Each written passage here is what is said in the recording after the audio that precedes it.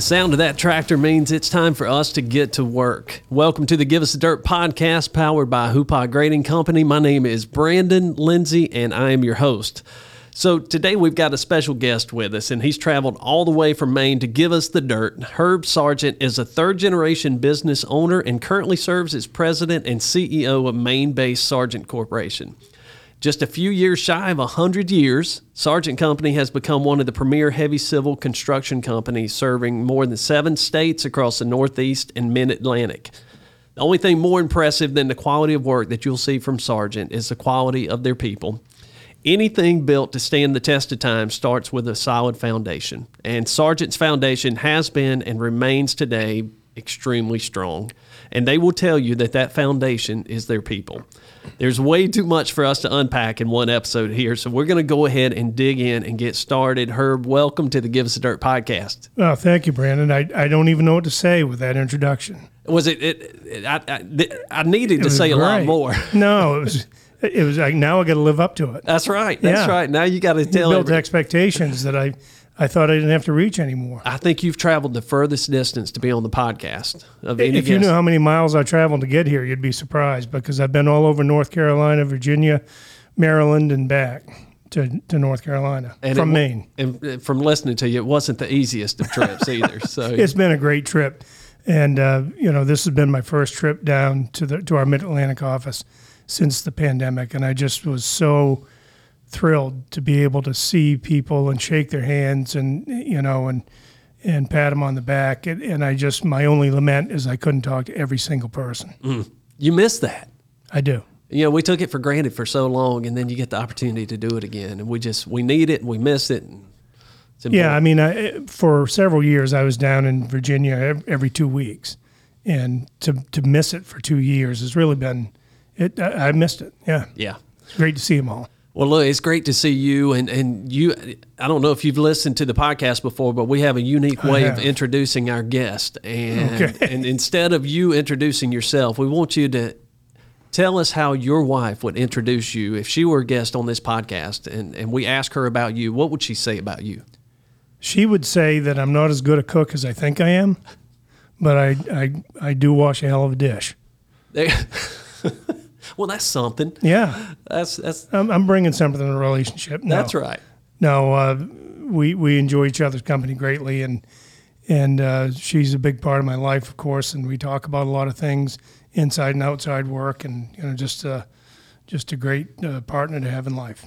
Does she listen to your construction talk? Every once in a while, she does. I guess she hit me up on it last week after we got our episode out, but I didn't realize she listened to it that often. Well, so that's a good point. A lot of the guests that we have never been on a podcast, never even heard of a podcast, right. But you are no stranger to the podcast game. You actually have your own. Yeah, we started one about 2.5 years ago. I think we're 125, 130 episodes deep, and it's primarily for our employees, just so we can communicate the different things in the company that are going on and challenges and changes, and we keep benefit updates on the podcast. We keep employees give each other shout outs on the podcast, different things like that. So it's a lot of fun for me to be able to communicate with our folks that way, and they can listen when they want. And that was your idea? I got the idea from somebody else. Yeah. And it's working well. I'd say so. Yeah, we have, let's say, nominally 400 people, and we get about 250 listens a week.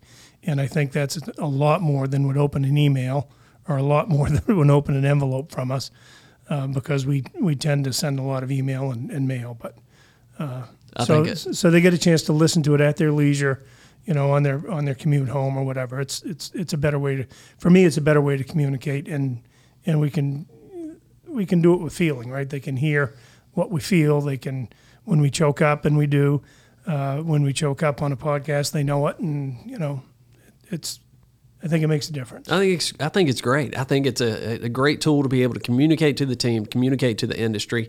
I told you earlier when I first went to Brian here at Hoopah Grading, I said, Brian, I want to do this podcast. And I just saw this look in his eye like, what are you smoking? Right? Why in the world do we need a podcast? Was that the first time he wondered what you were smoking? Maybe not the first time, but he was convinced I was smoking something at that point. But I wasn't. I just thought, we need to take control of the narrative of our industry, and there's a story being told, and we're not the ones telling it. Right. So why not? Why not get out there and bring the Herbs, the Sargent corporations in and talk about their stories and let people hear the side of the business that made us love it. Yeah. And so that was the intent of it. But yeah, he thought I was crazy. Well, I think it's turned out all right. Yeah, it's doing good. So hey, thank you for coming. You hit a new low today. I don't think so. I think I'm excited about this, and we, in a little bit of research that we've done, I think our team was excited to hear the rest of your story. Herb, you guys are doing some amazing things at Sargent Corporation, so we're going to dig that out today. All right. I want to start with, talk to us a little bit about the timeline.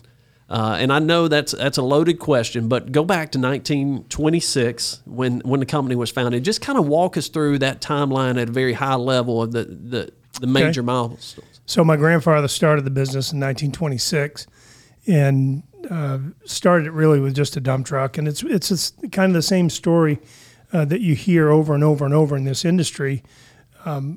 So there's nothing really special about the story except it happened to be my grandfather. That's what makes it special to me. And he got into public works. He was primarily just renting his equipment out for a while, got into public works, became a contractor in the 1930s. Throughout the 30s, 40s, did some highway work. There wasn't a lot of commercial work in those days, in Maine was where we're from. But in the 60s and 70s, the interstate became, something's being built across the United States, and he got an opportunity to get into the highway work in pretty big shape. In the early 70s, my dad joined the company, and my uncle, Ralph, my dad's sister's husband, had joined the company. And in the 70s, my dad became president, and there was just a lot of highway work, just a ton of highway. That was what we became, as a highway contractor. And the company built or paved roughly 2/3 of the interstate in Maine, which runs kind of the whole length of the state. And then the highway work dried up and environmental work came along, landfills, sewer, water, that sort of stuff. So we kind of pivoted into that work. And then commercial work came along in the late 90s, 2000s, and that became, the new thing. So a lot of changes. In 1988, the company was sold to a larger company from Paris, France, and that didn't go as well as the family hoped it would. So in 1991, I left and started my own business with my brother, Shane, called Sargent & Sargent, and built that business for 10 or 15 years. That was just local to Bangor, Maine. And then in 2005, had an opportunity to buy the former H.E. Sargent, my grandfather's company, which had undergone a number of, their parent company had undergone a number of acquisitions, had been acquired bigger and bigger companies to the point where this huge German conglomerate didn't even know why they had a company in Maine. So there was an opportunity to buy it, and we did, and that became Sargent Corporation later that year, the two companies combined. Wow. That's it. That was 90 years I just gave you in a couple minutes. You know what? I got a million questions on that first right now. So grandfather starts the business in 1920. He's Herb, yes, too, right? Yeah. You're named after your grandfather? Yes. And then your dad comes on, your uncle comes on. Why sell the business in 1988? I think it was a matter of succession planning. Also, my dad and my uncle had interests outside the business as well. And I think that was the way that they could see forward in a family business to keep the company somewhat intact, but be able to move the ownership along. At the time, I was an employee. I was a superintendent, and there were no other family members that owned anything. So that was the way that they saw that they could move along the ownership and and keep the company going. Was there any interest on your part at that time to say, hey, I want to... No, I mean, I was 27, I think, when they sold, or 25 maybe. So that was like way beyond anything I'd ever even considered. No. So how long after the company sold, you and your, was it cousin? Brother went and started Sargent and Sargent. So that was 1988. So you did it in when the 1991. Okay. Yeah, 3 years. And had a lot of success. I had a lot of dusty times, yeah. I joke that I've been in survival mode for the better part of 30 years, because when you go to start a business, there's no capital structure there to support it. I was 28 years old. There was no, my net worth was my 401k. So there was no, massive amount of capital there to get started. So you're literally in survival mode.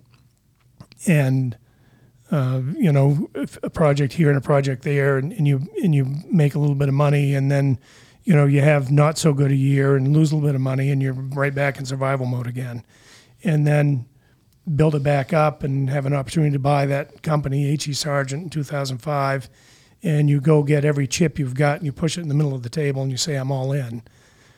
Everything you own, your car, your house, anything you own, the bank comes and gets if it doesn't go well. So you're in survival mode again in 2005, and you begin to make some money, everything goes well, and in 2008, the recession comes.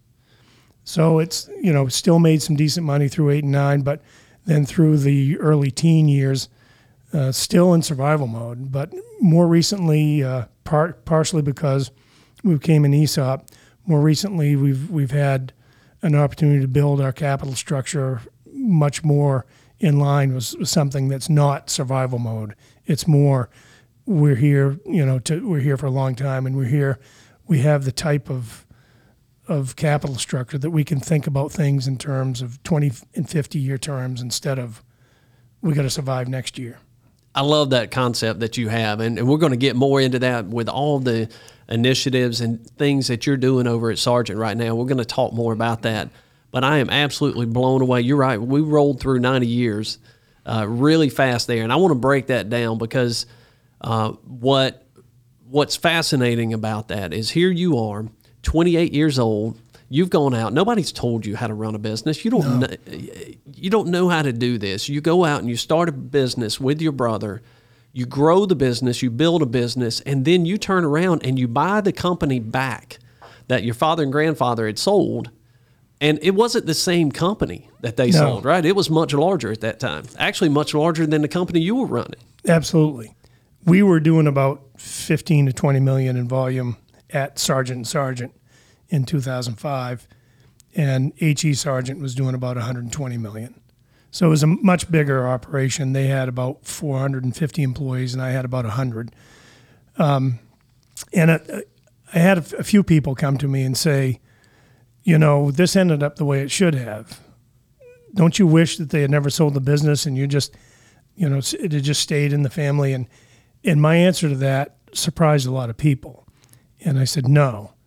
If I had 1,000 opportunities to do it again, I'd do it this way 999 times, because the lessons that I learned, the education I got leaving as a 28-year-old to start a business and having to procure a shovel, having to procure a rake, having to procure a rotating laser, a trench shield, that always for me was I could just call the shop and say, have this delivered, and it was always delivered.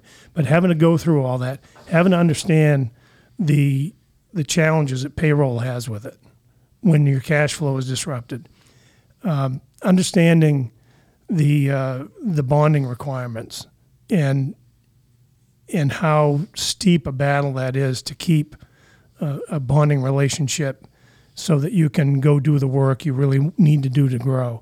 Understanding bank rules and regulations and the different things that they put on you to stay in business. All that, hiring, firing, all these different things that I never had to do before I now had to do.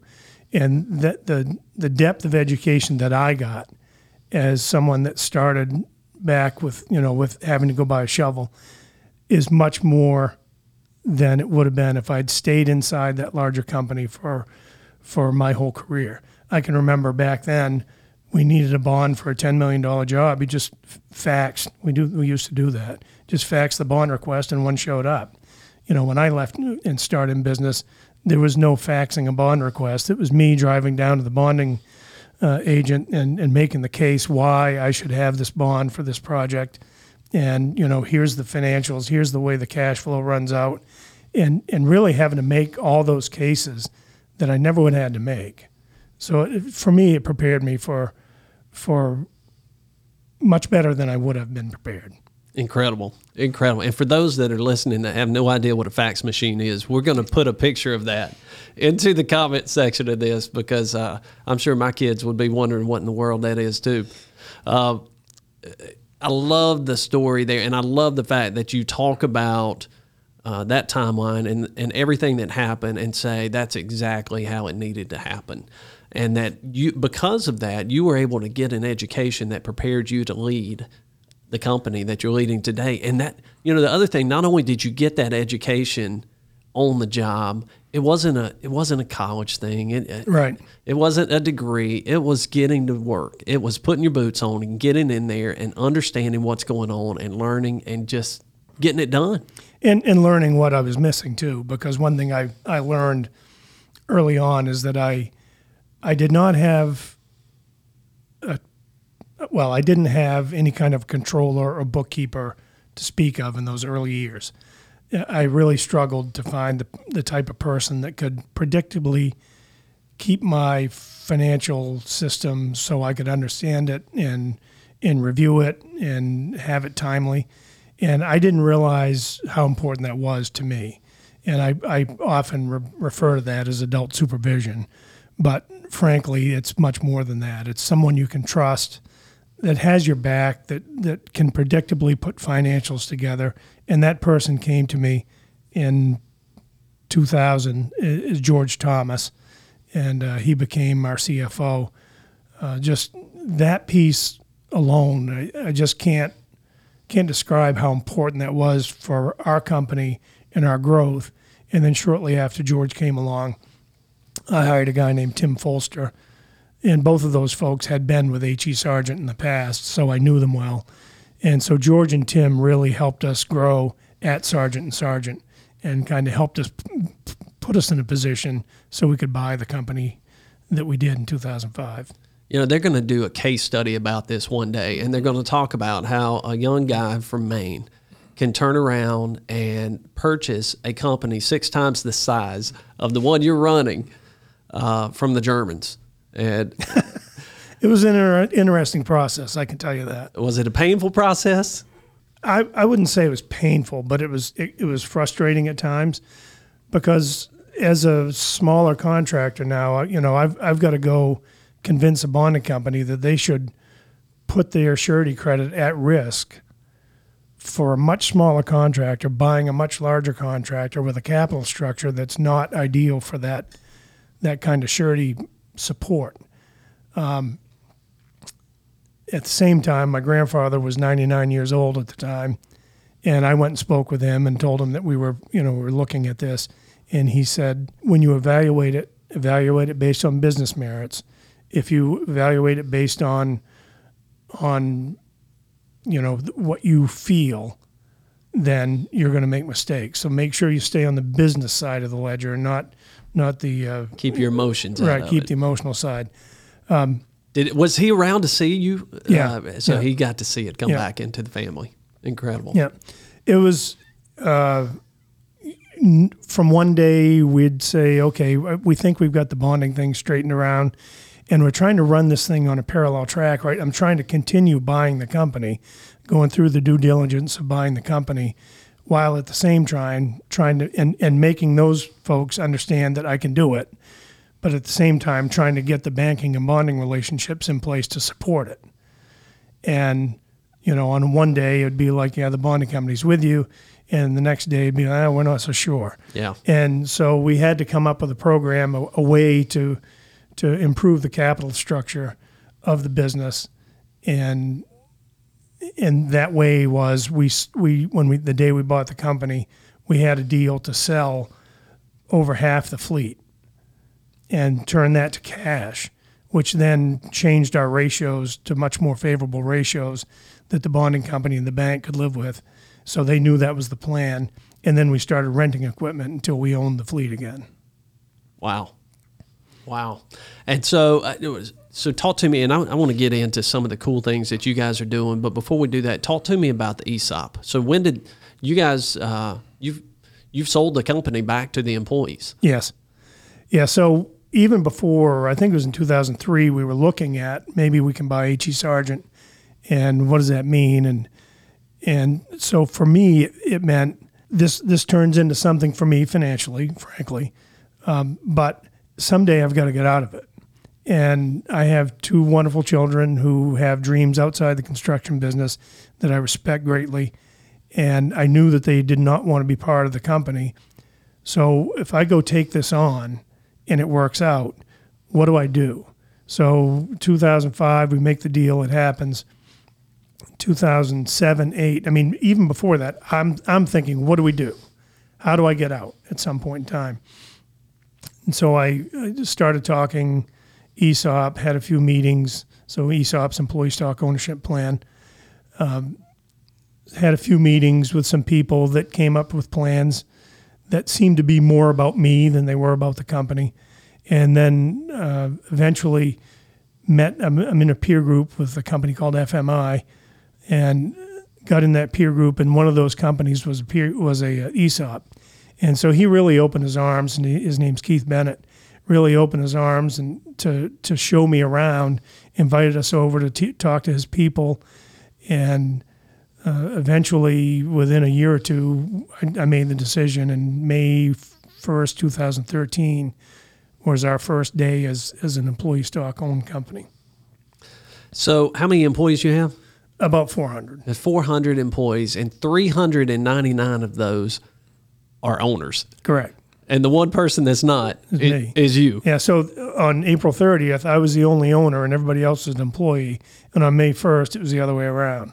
Everybody else is an owner and I'm the only employee. That's a different perspective. It is. But it was really done. I was 50 years old at the time, and I really wanted to get the ownership transition taken care of.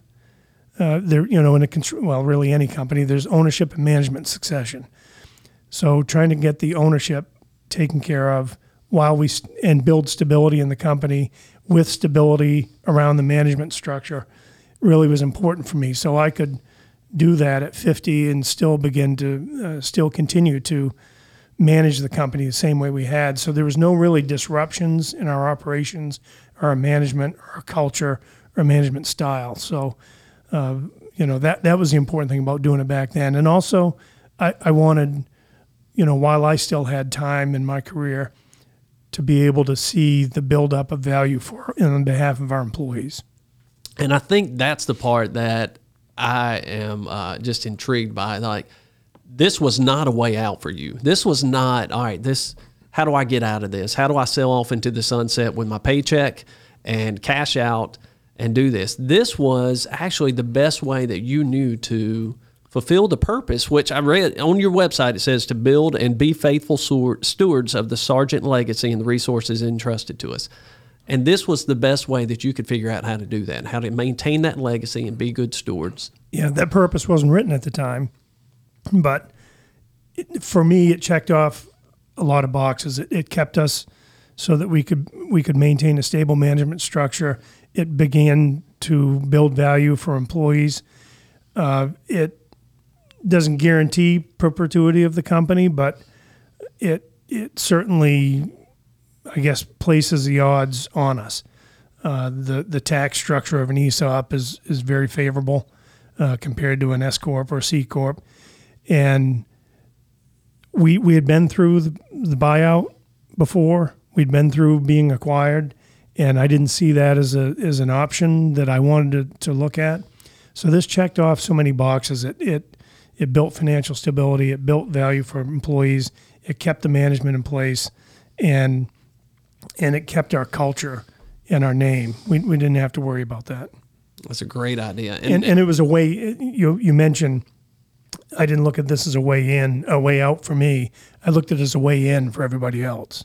Well, and I've noticed that about you. You and I have gotten to know each other a little bit over the last 6 months or so. We've been talking back and forth and sharing best practices and just talking about. I really appreciated that too, by the way. Well, and likewise, because we've been taking notes as fast as we could, and you've got this way, and I'm sure the people listening that have spent time with you have witnessed this firsthand, but you have a tendency to drop little nuggets of wisdom along the way, and I'm listening for those, and I'm like, oh my gosh. You have to listen hard for them sometimes. I got to write that down. I got to get that one, and it's really cool to see that. But what I've also seen out of you is that you are just as passionate about this industry and that company and your employees today as I imagine you were when you started back in 28 years old. Yeah, I'd say, seeing the value accrete to employees has been something that's rewarded me way beyond anything I've done in my career, way beyond any project I've ever built, way beyond any profit level we've ever seen. Just seeing this value accrete to employees and see their accounts grow in a way that really means something. And a few years, when I started it, I said, this is not going to be your retirement. This may augment your retirement. So you need to stick with your 401k. You need to stick with your financial planning. This will be your bass boat. This will be your fifth wheel trailer. And not this past year, but the year before, May of 2021, I got a text after our statements went out, our ESOP statements went out, and I got a text from one of our guys, and he said, whoa, I'm going to need a bigger boat, which was super cool for me to hear that, Give me an example of someone that started off in ESOP and had nothing, what it looks like today. Give me an example. It ranges anywhere from $60,000 to $70,000 to $100,000 plus right now. That someone is vested in with the employee stock program. Yep. So most people at that level would be fully vested. Yes. And that's after how many years? 8 years. 8 years, anywhere from $60,000 to $100,000 of money that they've put not one dime into. No, it's such an amazing concept that a company can trade ownership and not cost anybody anything up front, and it builds value literally for employees out of thin air. It's almost like you wonder if it's legal, but it is. It's perfectly legal. It's highly regulated by the Department of Labor. It's an ERISA type retirement plan, so it's very highly regulated, and it's just really an amazing way for a company to look ahead, depending on what is there for management succession and ownership succession, to look ahead and say, we can put this value in these employees' hands. Any business owner, their dream is that all of their team members and their employees would look at the company as if they owned it. Yeah. And that they would treat it the way. Well, yours actually do own it. They're owners of the company. Have you seen that translate? Just that mentality and that perspective that, hey, I work at Sargent, but I'm also an owner. Have you seen that translate into productivity, to retention, employee retention, to recruiting? Has it helped you in those areas? I would say we're really just starting to get traction. The early years of an ESOP don't show a lot of value for employees, typically, and ours is that way. So now 6 or 8 years in, 9 years in, it's really beginning to show value to them, and they're beginning to see that, wow. And we had a valuation company on our podcast to explain what it means to be an owner, and he said basically, if you save $1 or make $1 profit, that adds $6 to the value of the company. So that's not to the stock price, but to the overall value of the company. So if an employee pulls a 4-part chain out of a ditch and saves it, that costs $200, there's $1,200 he just saved. if he finds a different way to set a pipe or to pull a trench box or whatever that saves $1,000, he just added $6,000 to the value of the company.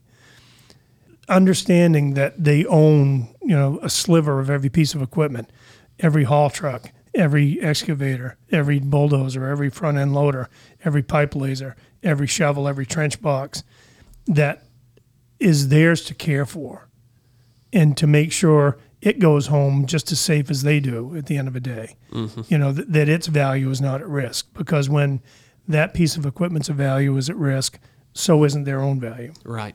I love that. What a great program. I'm sure that's been successful for you, and I'm sure it has totally changed the game and your culture there at the company. It's a real. We've always had a strong culture, but I feel like really the last 3 years, as people's have been allocated more shares and the stock price has gone up, then they've seen their value build, their overall value. It's really helped to make them understand that, like, if you and I are working on a crew together, Brandon, I have some influence over your trajectory. And understand that puts me in a leadership role. And you have an influence over my trajectory. And so now you're in a leadership role.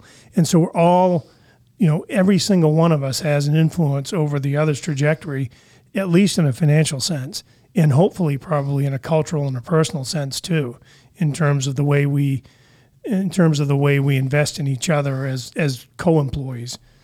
So I think that part of it is we've really tried to highlight that bringing value to each other is just another way to just, it's the rising tide that floats all boats. Yeah, and doing that, you eliminate competing goals. You eliminate that person who's motivated by the sales versus this person that's motivated by the production, and you bring them together with a common goal of profitability for the company. And this person is motivated by safety.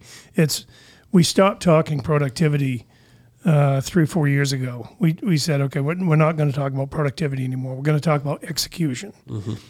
Because execution to me is more dimensional than productivity. Productivity is just how many widgets did you move in what period of time. Execution requires us to consider productivity, but equally requires us to consider quality and safety as well. So we talk execution all the time.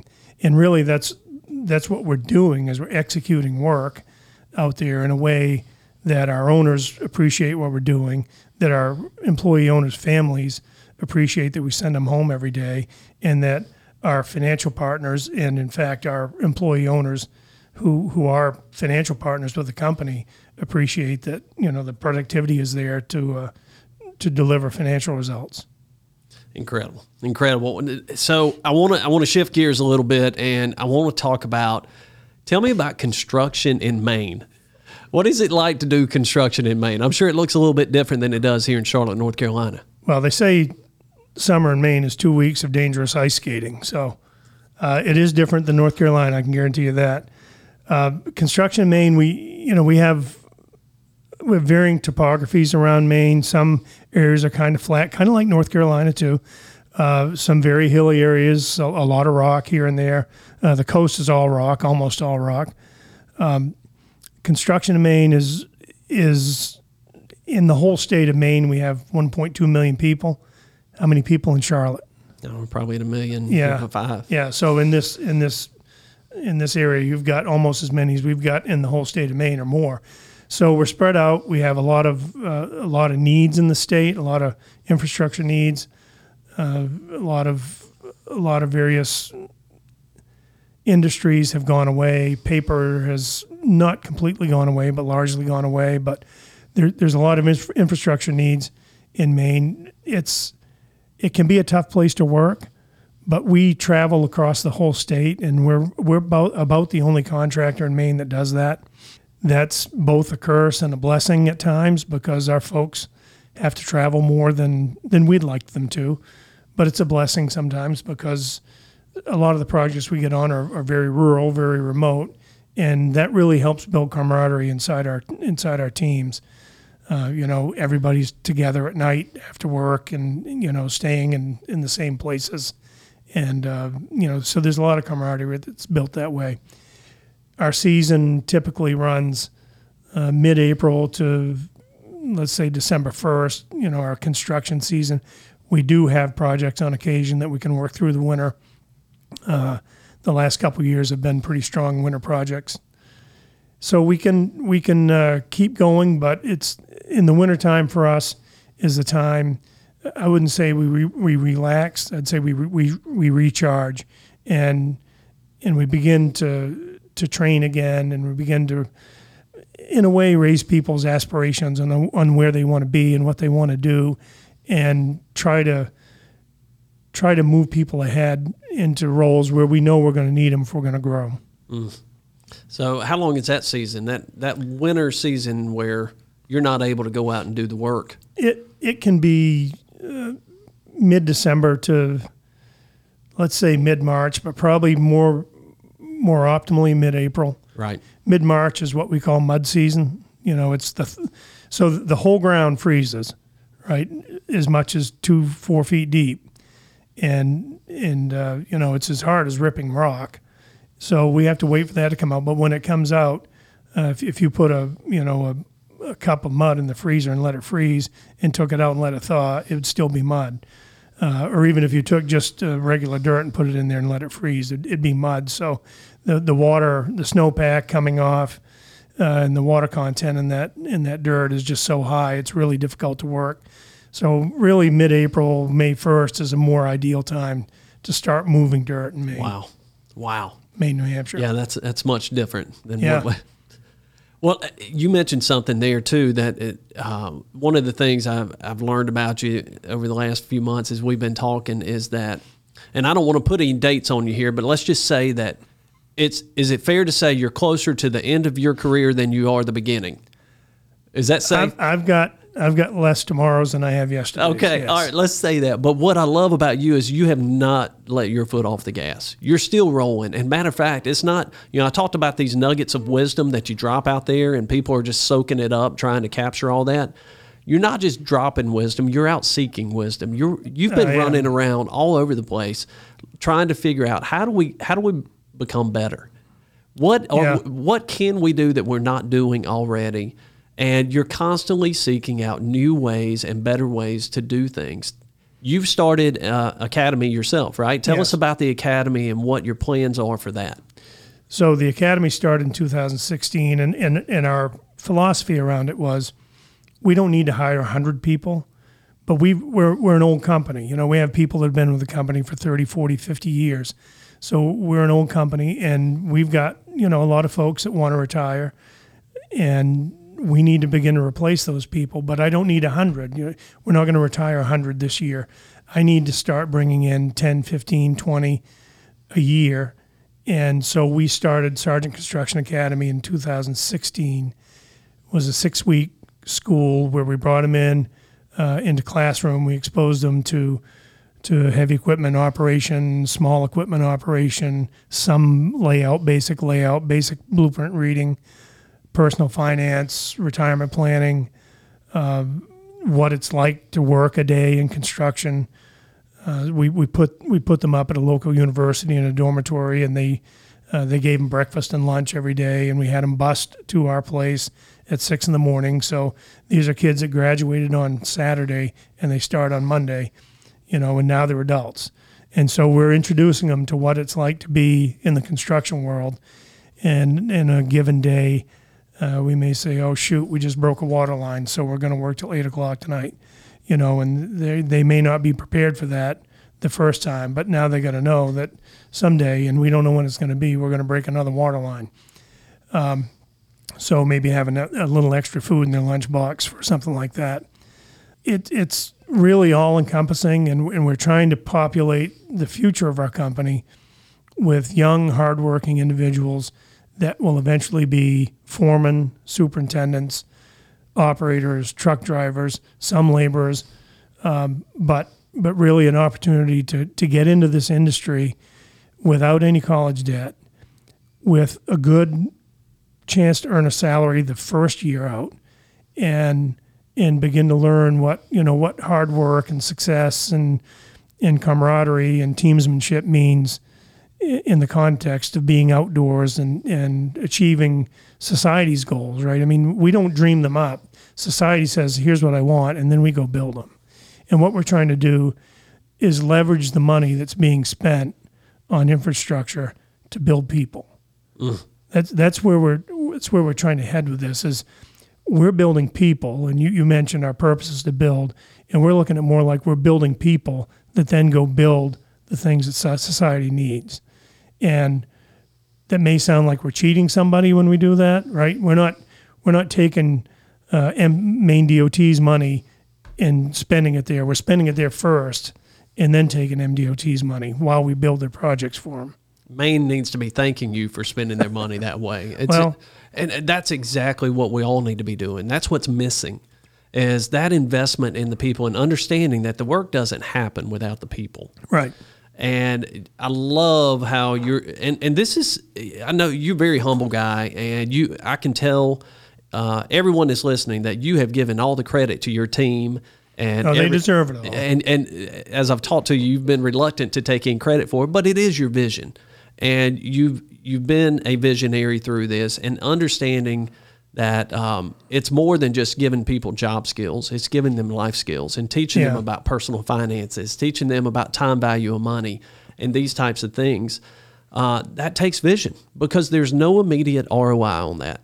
Right. It takes, what you talk about is looking at the business in 100-year increments. Yeah. And not, being out of survival mode. First of all, thank you for the compliment. I mean, I do spend a lot of time. So many things I come up with aren't, they're not like ideas that are mine, but I pick them up from somewhere else and say, okay, we can maybe combine 2 or 3 things and make this happen. But having that opportunity, that freedom to be able to get out of survival mode and into development mode and growth mode that's a rewarding thing for me. And I joked to you and Katie earlier that I was in survival mode for 25 years. And frankly, that's true. And this is an unusual place for me to be in this mode where we can think in terms of 10, 20, 50-year terms. And it's enjoyable to have that freedom but it's also so rewarding, because what it means is we can do things for people that we couldn't have done before. Mm-hmm. We can do things with people. We can do things in people that we weren't able to do before. Is that what's made Sargent so successful? Do you think that's the secret sauce? You've got the purpose and values in front of you, and what we did is we sat down and we said, okay, this is the way the company started. It started with a dump truck that didn't even have a windshield. It started, then moved on to a cable shovel. Then it went to, some larger cable shovels, and then that was maybe some airport work that was around, and then highway work came around, and scrapers came in, and then the highway work kind of moved out, and more environmental work came in, and hydraulic excavators and haul trucks, and the scrapers went away, and then commercial work came in, and GPS comes in. And now in 2015, let's say, what we build and what we build it with bears very little resemblance to what was built and what it was built with in 1926. I mean, really the only same thing is there's people and there's ground engaging tools. That's like the only 2 things that are the same. But we've been around now for 90 plus years, and what hasn't changed that kept us around for all that period? And it took some soul searching. This purpose and values, I think we knew what they were, but rendering them down into an expression of confidence in our past and our future was a much longer process than I expected it to be. It took us about 5 months of not constant meetings, but meeting every 3 weeks or so to get that purpose and values fleshed out. And we just feel like it represents us. There's some aspiration to that. We're not perfect, so there's somewhat aspirational, but we want that to describe who we are going forward. Yeah, and for those that are listening and they're hearing this and are like me and in all of the success that you've had and what you've been able to accomplish, if you are looking for the recipe, I'm going to give it to you right now. So those values that Herb is talking about, investing in people, honoring our craft, doing the right thing, and winning in the field. That's the recipe. Yeah, that's the way we see it. You know, maybe there's one that could be added. We've had them looked at a couple times since we did that. That was 2018. We've had a couple people have made some recommendations to us, but we held the line pretty hard on that. Yeah. There was a lot of elevated conversations that went in that. And when I say elevated conversations, this was a strategic planning process we went through in 2018. And the thing I loved about that is people's decibel level elevated in conversations, but the passion went with it, and the thought processes, the thinking was higher than the decibel level, almost always. And so the heart and the passion and the teamsmanship that went into that, the understanding of looking back of all the people that came before us that built all these things that we drive on now, or land on, or put trash in, or flush the toilet into, or all these things that we do now, that those folks built before us, is something we really want to take and build on and go forward with. And I keep saying how rewarding it is. It's rewarding to have been in a room with those people whose name was not Sargent and insisted that the Sargent name got put in that purpose. It was not me. I was not going to say that, but so many of them did, and it meant a lot to me. And to me, it meant my family. You know, going back, my grandfather, my father, my uncle, all the people that they had with them could look back and say, yeah, they honor what we did. That's got to make you proud. Yeah, it's got to make you proud. And we got a few minutes left. This is the part where we ask you to give us the dirt, right? You spent the first part of this episode talking about history, talking about the last 95 years. Talk to us about the future of Sargent. What does it look like 5, 10, 20 years from now? We've got it described pretty vividly. We believe the future of the company is people. And our future, the way we want to address the future with people, is that we want them to be full round people. We want them to have significant margins of safety in their life, in all areas of their life, in their financial life, in their physical life, their health, in their professional life, in their personal lives. We want them to understand that if they can be intentional about making deposits in those areas of their lives, whether it's a deposit with your wife or husband, or a deposit in your health, a deposit in your 401k plan, a deposit in your own investment, in your own future, that if they can build some margins of safety in all those areas in their lives, a problem comes along and it stays a problem and it doesn't become a crisis. And I guess that's the piece that I want to drive home to people is we all have problems. It's some people begin to build that margin of safety so a problem stays a problem and something you deal with versus a crisis that you're taken under by. So a big piece of that is around that, and being what we feel is, you know, an employer of choice, and that really respects the efforts that people put in over time, so that when they decide to retire, they retire with a surplus of dignity. There's no undignified retirement, is what we hope. We see a company that needs to grow, we want to grow, and intend to grow, and that we want to take, we want to look at opportunities, we want to be fearless in the face of opportunities, but also we want to respect what we're getting into. So that's, I guess, a number of the things that describe in our processes where we want to go. But it's so much centered around people. Yeah. And, you know, it's that right there sums it up perfectly. I ask you, tell me what the company looks like in 5, 10, 20 years. And you spent the whole answer talking about the people. Yeah. It wasn't a revenue number. It wasn't an EBITDA number. It wasn't a size. It wasn't a new location or offices across the country. It was, we're going to have better people. They're going to be healthier. They're going to be more prosperous. They're going to have the tools and resources to achieve their goals. Yeah. That was the answer.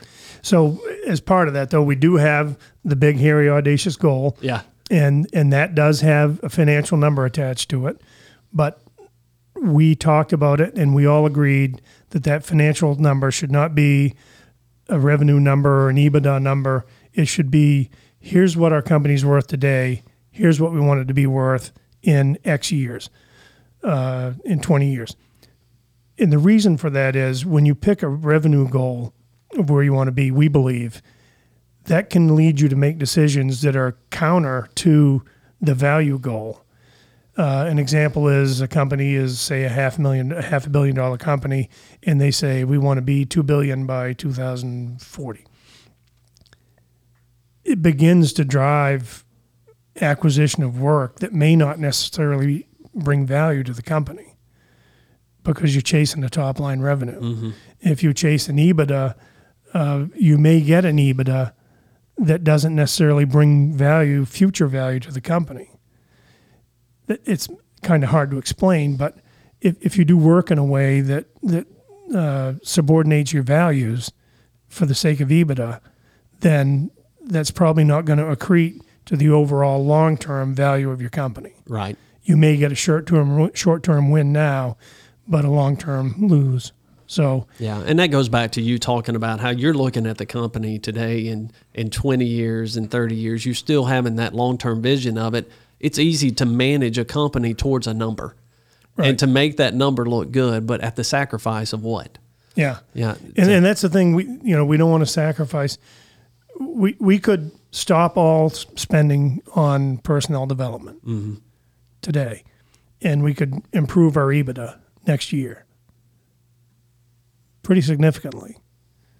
But where are we in 5 years? Right. So this goes back to, I'll say, one of the big mistakes I've made in my career is in 2010-11, I was in survival mode. Now, we weren't in danger of going out of business next year or the year after, but we were in a situation where we needed to watch closely our overhead and watch closely what we took on for costs that didn't go earn money. So we stayed out of the draft. I mean, you use a sports analogy. I stayed out of the draft for 4 or 5 years. And you take any NFL team or NBA team or NHL team, MLB team, if they stay out of the draft for 4 or 5 years, they're going to be okay maybe in year 5, maybe year 6, but year 7 and 8 and 9, you're going to lose, right? Yeah. So I want to make sure we never stay out of the draft again. I want to make sure we are in a position financially to be able to say that cost is not going to cripple us. That cost is just something to get us to 2030. Right. Herb, last question. What does the future look like for you? We know you've got your goals and you've still got some things that you want to accomplish here at Sargent. What's next for Herb Sargent? I haven't spent enough time thinking about that, to be honest with you, but I'm really passionate about this ESOP thing, and I have a lot of people call me about what employee stock ownership looks like and how it happens. And I'm never going to be a technical ESOP guru. I'm never going to know the details, the financial and the legal details around it. But I believe that I can show people what it means and what it can mean to their companies if they decide that that's something they want to look at. And so I'm just going to answer the phone when people call. I love that. You know, it's an enjoyable thing for me. You know, I had one guy that called me a month and a half ago, you know, and I don't know him at all. We're connections on LinkedIn, but he has to get together. And he's a small company, 5 or 6 people. And, you know, he said he felt drawn to being an ESOP. And, I don't want to give people direct advice, but I think he's too small a company at this point in time, and he's very young, and I don't think his company would get the return he thinks he needs. So, I think he needs to build that company for another 10 years.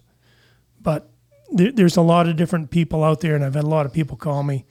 And for me, I guess I'm more about the practical aspects of ESOPs and construction companies, more specifically dirt companies, I guess, and what it can do for employees, more so than I am about the financial and the legal aspects of it. Yeah. Again, another great answer. I asked you about the future for you. It wasn't, I'm going to go join a country club. I'm going to get on a boat. It's, I'm going to keep coaching. I'm going to keep helping. I'm going to keep talking to folks, and I want to be involved, and I want to help people. Well, there's a lot of reward to that, right? I mean, that when you have an opportunity to impact one person, even if it's an employee at work, you're likely impacting his family, his or her family, maybe across generations, maybe just in their immediate family. But the multiplier effect of being able to help folks, not so much in a one-time transactional way, but in a way that makes them understand principles and how they apply to life and to different aspects, so that same thing, and I've learned this. I've got a coach that's half my age, by the way. Alex Judd is his name, and to be able to solve problems according to principles gives you the answer for so many more problems, rather than just solving a problem for what you need today. You've got a coach that's 30 years old? I do. That, again, your quest for knowledge and to become better, even personally, is inspiring. That's really cool. That, and I think that goes back. We don't have time to get into it, but you've been mentored along the way. You've had folks in your life that have walked alongside of you and helped you get to where you are. You've done that for others, and you want to continue doing that for others. But you've got people today that you're still learning from. I mean, you came in here today with a notebook and taking notes, asking us, all right, what's working? What can we take away to be better? So I admire that. I want you to know that I wish I knew that. I said this at the beginning of the podcast, that there's way too much here for us to dig out in an hour podcast, but that just shows how old I am. No, look, just some of the nuggets of wisdom that I referred to that I've written down here. You want to help people in a way that their problems stay a problem and they don't become a crisis. I think that's great. There's some great wisdom there, that so many things that don't have to become crisis would turn into crisis because we don't know how to handle them. And a flat tire is a flat tire unless you don't have your jack, right? Then it's a crisis. There's another one. Yeah. That's another page. You have success standards for all your positions, and I thought that was really cool. That what does success look like for a laborer? What does success look like for an equipment operator? That foreman, superintendent. I love that you guys are doing that. The fact that you are still seeking knowledge and on a quest for learning. Your 30-year-old coach that you have, I think, is another thing you said earlier, is that as you're training people, your goal is not to just train them for the role that you're asking them to do. You're training them halfway into the role that the next role. That's our hope, yeah, is we can train them halfway into the next role. Because I know when it happened to me when I was in my 20s, I got tapped on the shoulder. I was putting in a run of sewer pipe somewhere. I got tapped on the shoulder, and it was, okay, you're going to go run this job now. And a month later, it's like, how come you don't have these reports in? Well, I didn't even know there were reports, I didn't know. Right? So we're trying to make people, we're trying to train people up that next step or halfway into that next step. So at least they're aware of what the role requires. And when they get to that role, we've got people there to coach them further. Well, hats off to you and your team for what you guys have done. It's an incredible story.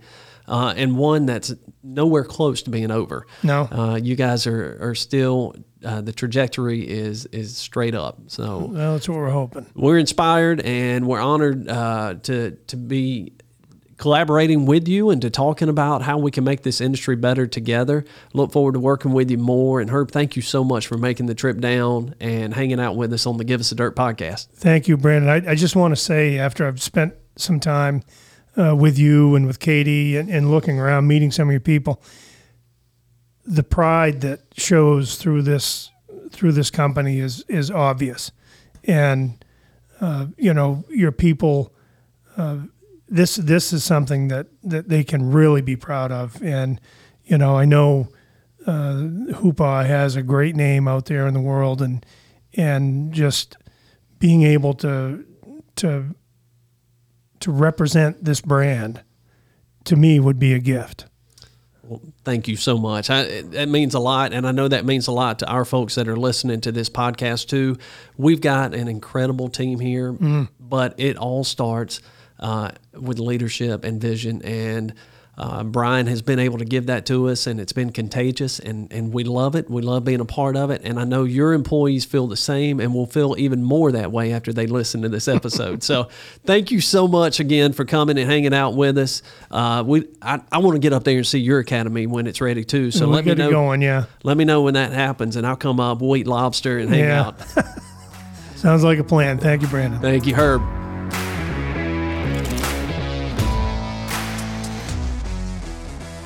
Thank you for listening to this episode of Give Us the Dirt. Our podcast is powered by Hoopaw Grading Company in Charlotte, North Carolina, and produced by Well Run Media and Marketing. Visit our website at giveusthedirtpodcast.com and subscribe to this podcast on Apple and Google so you never miss an episode.